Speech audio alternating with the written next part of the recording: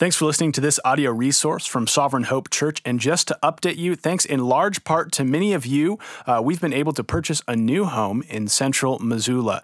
And there's a lot of work ahead of us when it comes to making another warehouse our church home. And you can continue to contribute to remodel and renovation funds at achurchbuilding.com. But we just want to express to you how grateful we are for your support. And we hope that this resource you're about to listen to will be a blessing for you as well. Let's pray really quick, just one more time before we get started. Lord Jesus, thank you so much for the gathering, a world that's hard to gather in. God, we feel the blessing of the gathered church. Lord, I pray as we arrive at Christmas and reflect and remember and look forward, Lord Jesus, to your glory and to your coming, Lord, I pray that we would reflect deeply on what it means for us and for our eternity, but and for what it means for now too, Lord. I pray that our efforts this morning would be glorifying, that we would understand you in a deeper way. We ask for help this morning to understand you more deeply, that you might be more glorious to us. In Jesus' name we pray. Amen. So obviously it's been a weird year, right? That's an understatement. 2020, we are always going to remember 2020, a weird year. Chaos, uncertainty, fear, and that's just an election. So much of this year has been uncomfortable, awkward, dark. And we begin Christmas week, and it couldn't arrive soon enough. In an uncertain world, we could really use the familiarity of family and the joys of spending time with the people we love. The light of Christmas, the joy of Christmas, all of the little things surrounding Christmas, it can't arrive soon enough. For those of us that are able, we're going to be spending time with family, spending mornings drinking coffee, sharing the warmth of our homes with our children and our parents and our in-laws, giving gifts under our bright trees, reading the story of Jesus' birth with our little ones, eating our favorite meals, traditional Christmas meals, laughing around our fireplace. Christmas is a season of bright joy and anticipation and reflection. It's actually it's literally bright, right? Like Christmas lights. Like we hang Christmas lights all around Christmas. My wife and I bought a house this summer, and we learned, but before Thanksgiving, that our neighborhood goes hard with Christmas lights. Like they go all out. And we got several neighbors that have all the blow-ups, their whole house, up on the crest of the roof. I don't know what that's called because I'm not everywhere. Christmas lights are everywhere. And I'm just not that guy. I'm really not. Part of it's laziness. Part of it's I'm a little bit of a Grinch. But we tried a little bit. Because we live on this block where everyone around us is just going for it with the Christmas lights, we tried a little bit. And by we, I mean my in-laws got a wreath around our door and a couple of Christmas trees pre-lit.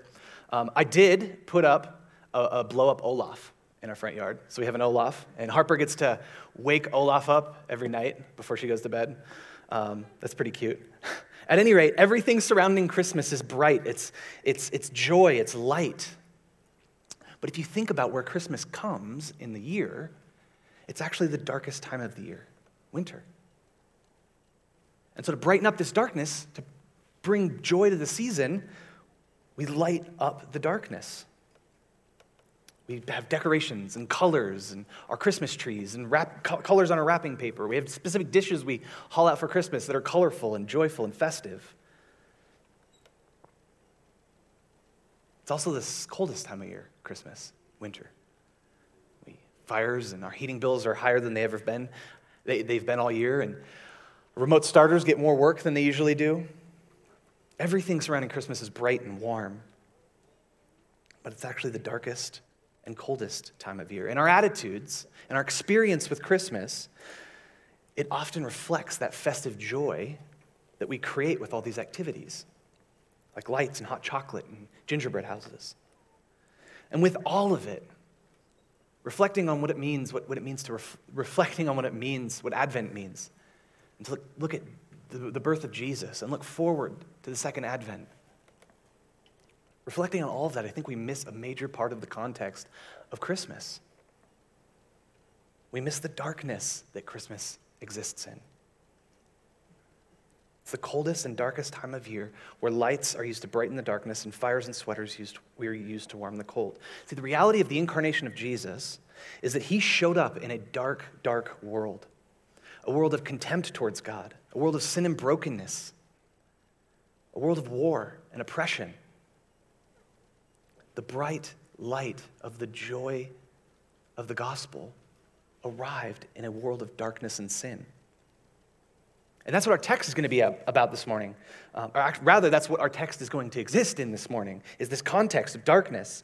Our Advent sermon this morning is going to be taking that darkness and shining the light of Jesus on it. That's our theme this morning, a light in the darkness. And as I was preparing for this, I came across a quote by Dietrich Bonhoeffer, a German pastor during the World War II era. And it says this. He says this in a sermon: "The celebration of Advent is possible only to those who are troubled in soul, who know themselves to be poor and imperfect, who look forward to something greater to come. Perhaps we've thought so much of God as love eternal, and we feel warm pleasures of Christmas when he comes gently like a child. We've been shielded from the awful nature of Christmas and no longer feel afraid at the coming near of God Almighty. We have selected from the Christmas story only the pleasant bits, forgetting the awesome nature of an event which the God of the universe, its creator, its sustainer, draws near to this little planet and now speaks to us. The coming of God is not only a message of joy, but also fearful news for anyone who has a conscience. It is only by facing up to the fearfulness of the event that we can begin to understand the incomparable blessing. God comes into the midst of evil and death to judge the evil in the world and in us." A beautiful quote, but not exactly the go-to quote for the feel-good of the Christmas season, is it? Christmas is a season of joy, and it should be. The incarnation of Jesus is a celebration, and we want to celebrate it and remember it and experience that joy. But context matters, and the context of Jesus coming is his arrival in a broken world, a world of death, disease, pain, suffering, a world of darkness. And as Bonhoeffer points out, the only way that we can truly comprehend the depth and the vastness of the joy of the light of Jesus is to understand the depth of the darkness, the anguish of darkness that he arrived in. And so this morning, we're gonna lean into the darkness a little bit at the beginning here, so that the joy that Christ brings in the incarnation can be all the more beautiful to us. And so this morning, we want to be reminded of where our hope is promised to those without it, and also reflect on the joy of God's deliverance on that promise in Jesus. And our thesis this morning is fairly simple. It's just going to be this: only Jesus can bring light and peace to the sin and darkness of this world. There is no hope like Jesus. There is no deliverance like Jesus. There's no redemption like Jesus. And this morning, rather than having any real call to go and do this week, my hope is that this is a call to stop and think, to stop and reflect, to consider, as Paul often says in the New Testament, to consider the sweetness of Jesus in light of a broken world. And as Tyler read, we're going to be in a text often associated with Christmas, Isaiah 9. But while we often focus on the last part of that, the child that is born, we want to add context to that. We want to understand the world that is the world that the promise is coming to and the world that Jesus is coming to.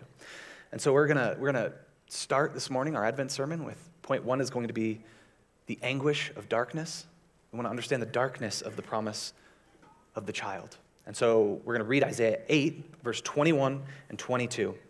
The end of verse 8, right before this beautiful promise is made. Let's pick up verse 21 with me. "They will pass through the land, greatly distressed and hungry." They is the people of God. "And when they are hungry, they will be enraged and will speak contemptuously against their king and their God and turn their faces upward. And they will look to the earth, but behold, distress and darkness, the gloom of anguish. They will be thrust into thick darkness." So this is a time, the book of Isaiah, this is a time in the history of God's people where they're about to be taken captive by another nation. For most of the existence of God's people, they've been captives. They've been in exile and out of exile, captives and free, captives and free. It's a cycle over and over again in the Old Testament. And what's happening in chapter 8 here, the first part, is God telling his people to prepare for an invasion, that they're going to be conquered by the nation of Assyria. And the second half of chapter 8 is Isaiah calling his people to, despite that invasion, despite the oppression, despite what's about to happen to them, to stay faithful to God, to hold on to the promises of God and his covenants, to look to the law of Moses and the promises of God, that they're about to experience an unprecedented amount of anguish and pain and destruction again, that darkness is going to come fall over the nation, and that it will be anguish. And as the second part, chapter 8, is to forsake the false lights of seeking redemption in themselves, of seeking joy in themselves, of trying to find a way out that isn't contained in the promises of God. To trust that God is who he says he is, and he will do what he says he will do. And so we arrive at Isaiah 8, 21 and 22. See, there are moments in our history, as a people, as a nation, in the West, American West, where I think we can begin to identify with what these people are about to experience. And I say it all the time, we're really privileged, so I think we can only begin to understand this. I mean, we're so insulated from the brutality that much of the world isn't, but there are moments where we have tastes and glimpses of this widespread darkness that God's people constantly felt. Think back over the last 100 years with world wars, World War II and Pearl Harbor and the threat of Nazi Germany, the Great Depression and the vast swath of poverty that swept our nation, Vietnam, and then thinking back to my lifetime, September 11th. I remember waking up and not really know what's going on, but I was in junior high, and I remember the fear and the small amount of anxiety that a 13-year-old can feel. Thinking back to 2007 and 2008 with the financial crisis and homes that were lost and jobs that were lost and retirements that were gone, families that were devastated, fear of another Great Depression. And 2020. Remember the beginning of COVID, we didn't know anything, right? We didn't know anything as COVID happened. There were nations where the death rate was as high as 5%. It was like this anticipation, this fear that millions and millions of people were going to die. But even now, knowing that it's not that bad, but still the life-changing jobs going online and those that can't being lost. People being laid off. Family visits being gone over the holidays for many people. The loss of friendship, the feeling that community has been all but lost. So we can often be prisoners of the moment, but the reality of 2020, it's been a hard year. It's been hard. It's been a dark year, but even beyond the darkness of these vast events in history, like wars and diseases and terrorism, pandemics, every single one of us experiences the darkness of this world in broken relationships, broken marriages, dead-end jobs, failures at work, vices and addictions and sin that consume our heart. The darkness of sin comes from without, like Assyria, like a pandemic, but it also comes from within. It comes from our hearts, the sin that grips us. See, the thing about the darkness, though, for God's people, it was always changing. The direct threat that Isaiah is talking about is this nation of Assyria, but a powerful conquering nation. But after Assyria's not going to last forever. Another nation's going to come. Babylon's going to come and conquer Israel. And then just as that grip was loosening, Persia would come.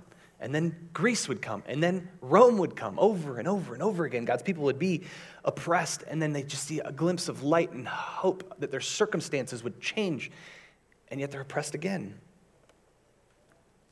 Like God's people, we are fearful and we are tempted to look to ourselves for light in the ever-changing darkness, to look to a change in our circumstances as light in the darkness.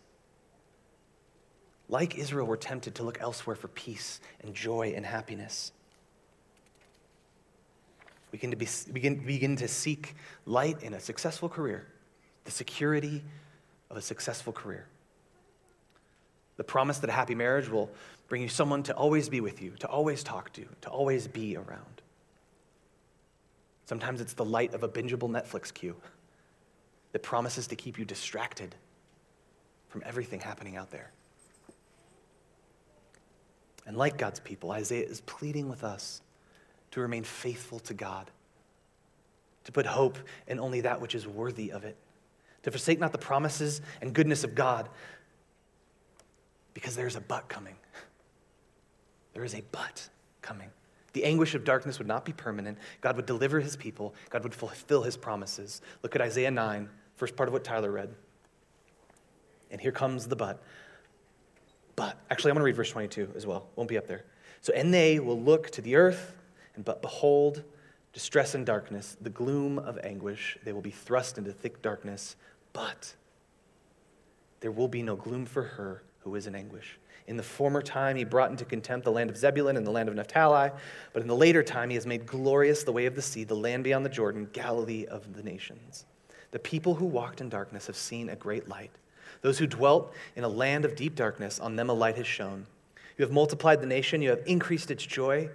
They rejoice before you, as with joy at the harvest, as they are glad when they divide the spoil. For the yoke of his burden and the staff of his shoulder, the rod of his oppressor, you have broken as on the day of Midian. For every boot of the trampling warrior of battle tumult and every garment rolled in blood will be burned as fuel for the fire.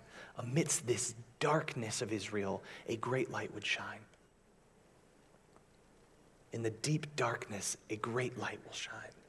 Hope will be realized. Joy will return. The burden, the yoke, the staff of oppression will be destroyed. The darkness will not last. The darkness will not win. It was amidst the constant shifting darkness of oppression that God gave his people something to hold on to. A promise of deliverance, a promise of hope, a promise of joy, a promise of glorious light that would bring warmth to even the coldest night. We love these promises. We love these promises. We make them all the times to ourselves. COVID hasn't lasted a year yet, and we already are giving a vaccine to frontline workers. A miracle.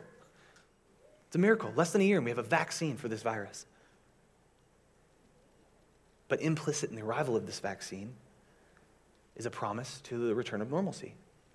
A return to visiting our grandparents, restaurants, sporting events, return of friends and community. And we should be grateful. But when it's all behind us and you can show up to church without a mask, you can worship and listen and socialize and fellowship without a mask on, there will always be another darkness. We live in a broken world. And that darkness might not be on a global scale, but that darkness will be present. And the question we must consider this morning is, what promise are you holding on to? Is a vaccine the promise you're holding on to? What hope will you find, or what light will you find hope in? Is it the escapism of entertainment? See, from the point of this prophecy in Isaiah, it would be 700 years until Jesus would come. 700 years. And during that 700 years, God's people would experience the darkness of being politically, culturally, and religiously oppressed. 700 years, but with nothing but a promise to hold on to. Just when it seemed like things would get better and the nation dominating them would fall, another would take its place. Isn't that kind of our experience with sin, with suffering? Just when one thing in our life seems to get better, just when our marriage seems to be getting better, something else creeps in and replaces that darkness. But not at Christmas. Not at Christmas. We get a break from school, we get a break from work, we're allowed to forget for a week or two. We're allowed to forget about our stalled career, our struggling grades in school, the broken relationship with our friend, our wife, our family. And we love Christmas for that reason. We focus on the lights and the joy and the peace and the colors and the gifts, and the gingerbread houses, the family, the warmth, the chestnuts roasting on an open fire. forgetting the hard parts of life, and focus on the moments of joy that we get this season. But don't you think there might be significance to the fact that our celebration of the great light of Jesus' birth comes during the darkest and coldest time of the year? For God's people, the light of Jesus arrived at the darkest and coldest time of their existence, 700 years of oppression. 400 of that years, God didn't even speak to them. If we truly want to appreciate the light of the glory of Jesus this season, we cannot afford to miss and ignore and pretend that the darkness doesn't exist. The celebration of Christmas is not worth cheapening with pie-in-the-sky Christianity, convincing ourselves that the darkness is gone or doesn't matter, because it isn't, and it does. It will leave. Tyler's sermon a couple of weeks ago, the second advent, Jesus will come back. We will arrive at eternity, and there will be no darkness. The promise of peace is so much sweeter when war is all you know. The promise of freedom is consuming when oppression is your life. But we have to be careful too. Because recognizing the darkness, acknowledging the darkness during this season, doesn't mean being overcome by it. Because God's promise is that in Jesus it won't. See, for some, the temptation isn't to forget or ignore the darkness during the Christmas season, it's to wallow in it. Not to ignore the darkness, but to ignore the promise. Either way, we're missing a piece of the reality of Christmas. Without Jesus, there is no hope in the darkness, and without Jesus, there's no reason for the light. If your Christmas doesn't include Jesus, if your life doesn't include Jesus, if it doesn't include the promise of God in Jesus, there can be no lasting hope. There can be no lasting joy. The joy of Christmas will be limited to a blow-up Olaf, sugar cookies, and your favorite meal. And then a return to the darkness, the drudgery of everyday life. For God's people, for a hurting world during a pandemic, it is in a world of darkness that the great light shines. Read verse 2 and 3 with me, rather. The people who walked in darkness have seen a great light. Those who dwell in a land of deep darkness, on them a light has shone. You have multiplied the nation, you have increased its joy. They rejoice before you, as with joy at the harvest, as they are glad when they divide the spoil. But there will be no gloom for she who is in anguish. After 700 years, a great light will dawn, and the beautiful reality of God is that he is who he says he is, and he does what he says he's going to do. Our third point tonight is the glory of the light. Read with me verse 6 and 7 of chapter 9. For to us a child is born, to us a son is given, and the government shall be upon his shoulder, and his name shall be called Wonderful Counselor, Mighty God, Everlasting Father, Prince of Peace. Of the increase of his government and of peace there will be no end. On the throne of David and over his kingdom, to establish it and to uphold it with justice and with righteousness. From this time forth and forevermore, the zeal of the Lord of hosts will do this. A promise of a babe, a child, a mighty God, wonderful counselor. Turn over to Luke 2, verses 8 through 14. We read the fulfillment of this promise, the glory of the light. Verse 8, and in the same region there were shepherds out in the field, keeping watch over the flock by night. And an angel of the Lord appeared to them, and the glory of the Lord shone around them, and they were filled with great fear.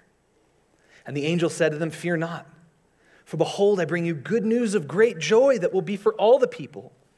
For unto you is born this day in the city of David a Savior, who is Christ the Lord. And this will be a sign for you.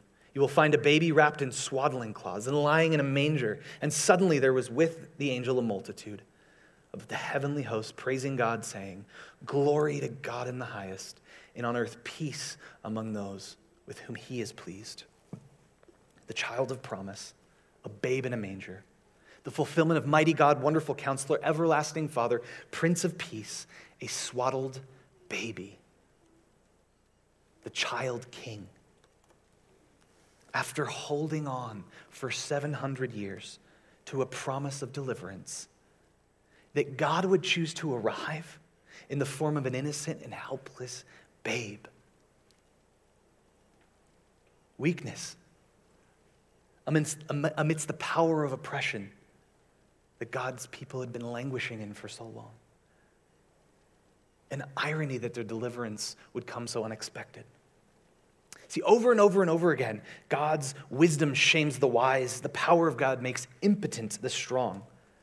And emblematic of God's greatness would be the irony of a little baby being the Prince of Peace, everlasting Father, mighty God.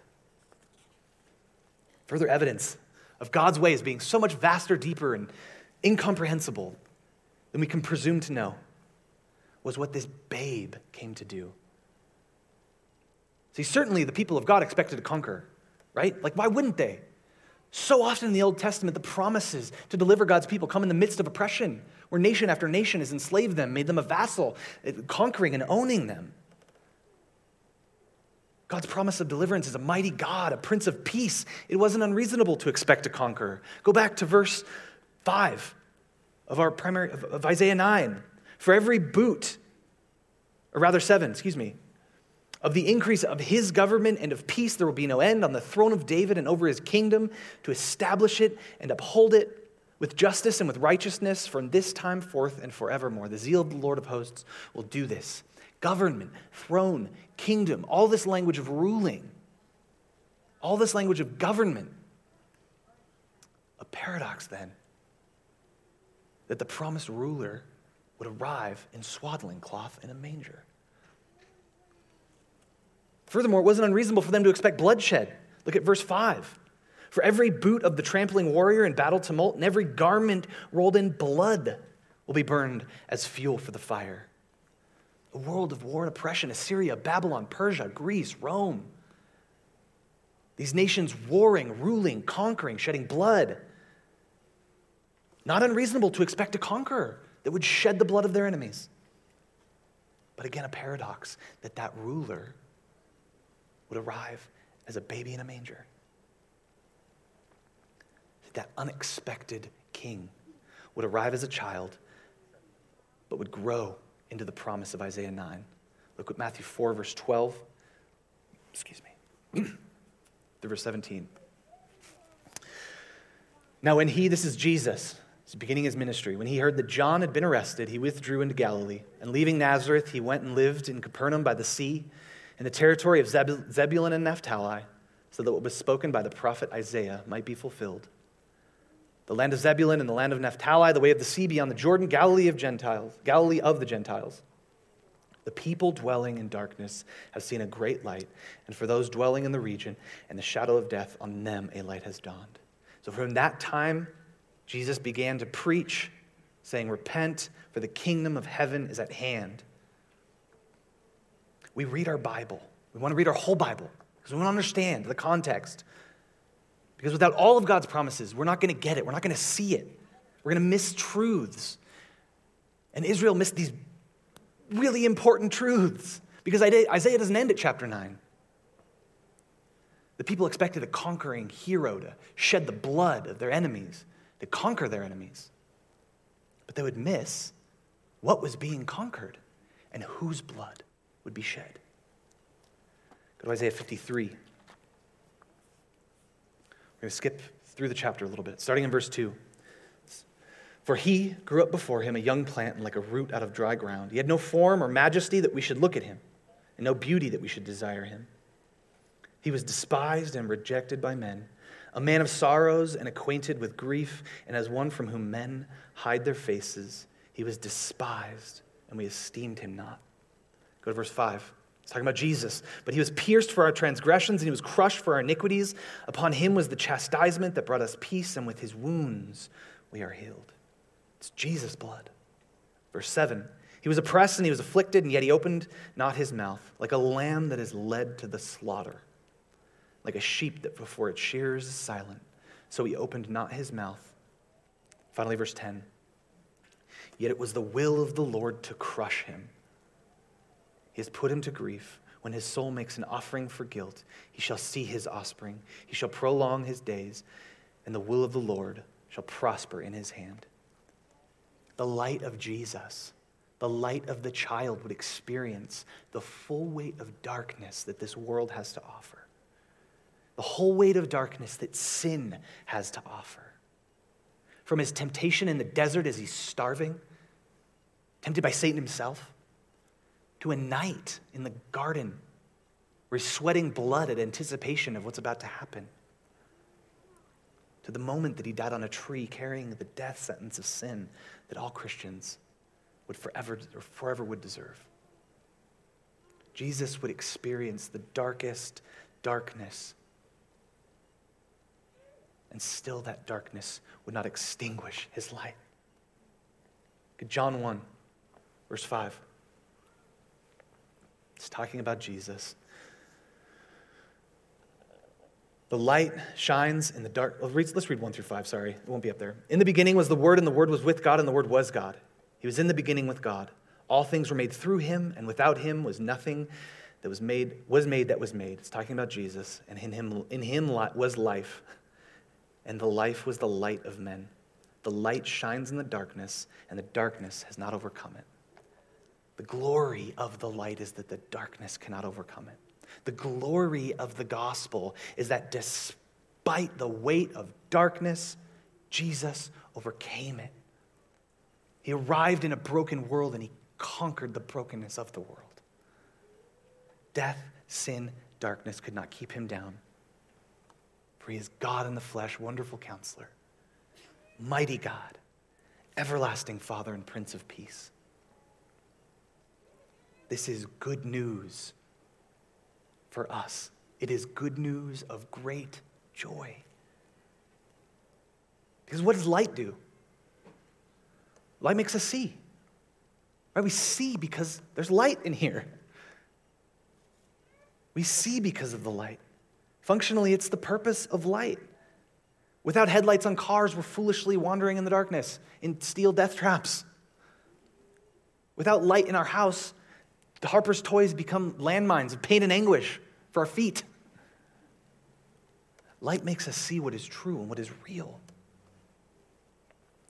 Turn to 2 Corinthians 4, verse 1 through 7. Therefore, having this ministry by the mercy of God, we do not lose heart, but we have renounced disgraceful, underhanded ways. We refuse to practice cunning or to tamper with God's word. But by the open statement of truth, we commend ourselves to everyone's conscience in the sight of God. And even if our gospel is veiled, it is veiled to those who are perishing. Can't see it. And in their case, the God of this world has blinded the minds of the unbelievers to keep them from seeing darkness, to keep them from seeing the light of the glory of the gospel of the glory of Christ, who is the image of God. For what we proclaim is not ourselves, but Jesus Christ is Lord, with ourselves as your servant for Jesus' sake. Verse 6, for God who said, let light shine out of darkness, has shone into our hearts to give us the light of the knowledge of the glory of God in the face of Jesus. There's this thought among the world about Christians, thought about religious people in general, faith in general, spirituality, that the dogma, the doctrine, the theology, the spirituality, that it's all a means to escape, to cope with death and war, pandemics. And that's something culture actually kind of, not that sentiment, but the darkness. Culture sees the darkness. Culture recognizes the darkness. That's why activism and politicians and charities and so much exists to cope and deal with the darkness. It's where they search for answers and where they claim to see light that they go awry.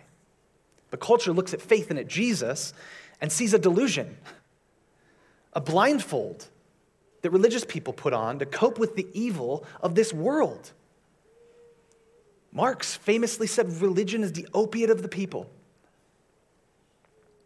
But the Bible makes an entirely different argument. Faith in Jesus is light shining in the darkness. It is seeing for the first time reality, what is true, The light of the gospel of Jesus isn't a hope for the best spirituality to escape reality. The light of the gospel of Jesus is actually seeing reality for the first time. It's a transition from blindness to sight. So if you have found yourself, if you're in this room and you found yourself confused with the significance of religion and why people would believe this stuff, uncertain of the role of spirituality in your life, confused about Jesus, there's no better time to deeply consider the reality of the gospel than this dark, cold season in which we celebrate his birth and incarnation. If you have yet to experience the light of the gospel of Jesus, perhaps this right here is the moment, your 2 Corinthians 4:6 moment, where light is shining on your heart.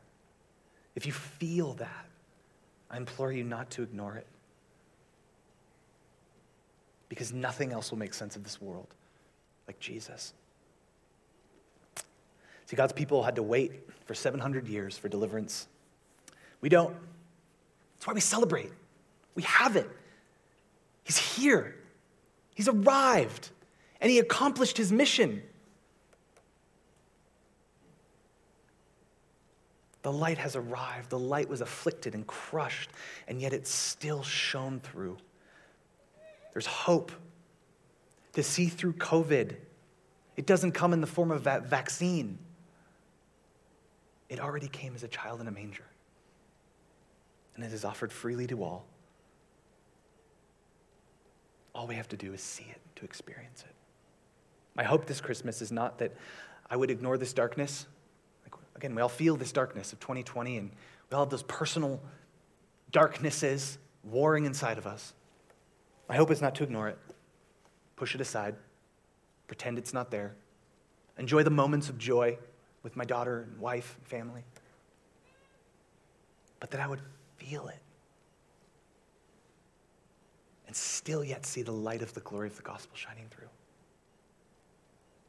So my prayer is that your Christmas would not be filled with distractions and escape from the darkness, but reminders of what it means to see the light in the darkness. That's Jesus Christ, our Savior. Let's pray. Lord Jesus, as Johnny preached last week, we are humbled. We are brought low. Lord, considering the circumstances around us and the circumstances of our own hearts and the sin that it wars in us, the flesh that wars against, the truth that we know, Lord, it's so easy to forget for a moment. It's so easy to ignore. Lord, I pray that as we see the light of the gospel, that we would not forget the darkness in which it came. Because it is that darkness that makes the glory of Jesus all the sweeter. It is what we were without Jesus that makes our present condition all the more glorious. Father, I pray that we stop, we consider, that we'd pray, that we'd thank you for the incarnation, for Jesus, for fulfillment of a promise. We love you. We need you to see it. In Jesus' name, amen.